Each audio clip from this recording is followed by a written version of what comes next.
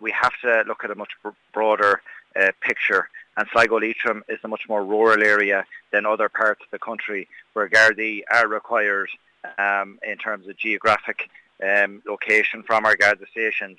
So while we have 13,892 Gardaí now employed across the Republic of Ireland, 12,009 of those are frontline officers, and there is no doubt that we need to see a large increase in Gardaí on frontline duties across every Garda division in the country. It's a problem at the moment. Recruitment in the first instance is a problem. Retention is a problem. But we have to do more to recruit and retain frontline Gardaí. We have to see more Gardaí in Sligo-Leitrim. We've said this numerous times. Sligo-Leitrim is a division which is, as I've outlined, a very rural area, very rural hinterland.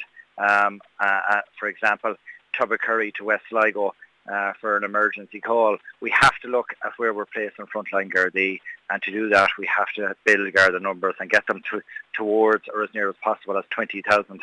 As I said, we're close to 14,000 Gardaí on the books of the department at the moment, but we have to see a huge increase in the number of Gardaí. And while we welcome the fact that we're seeing new Garda recruits both coming out of Templemore and going into Templemore, it's at a slower rate than we would like to see, and certainly we will have to look at a recruitment strategy in terms of what Gardaí require, in terms of what is making the force not attractive to go into an accommodation for those Gardaí in divisions across the country, Sligo-Leitrim being one of those.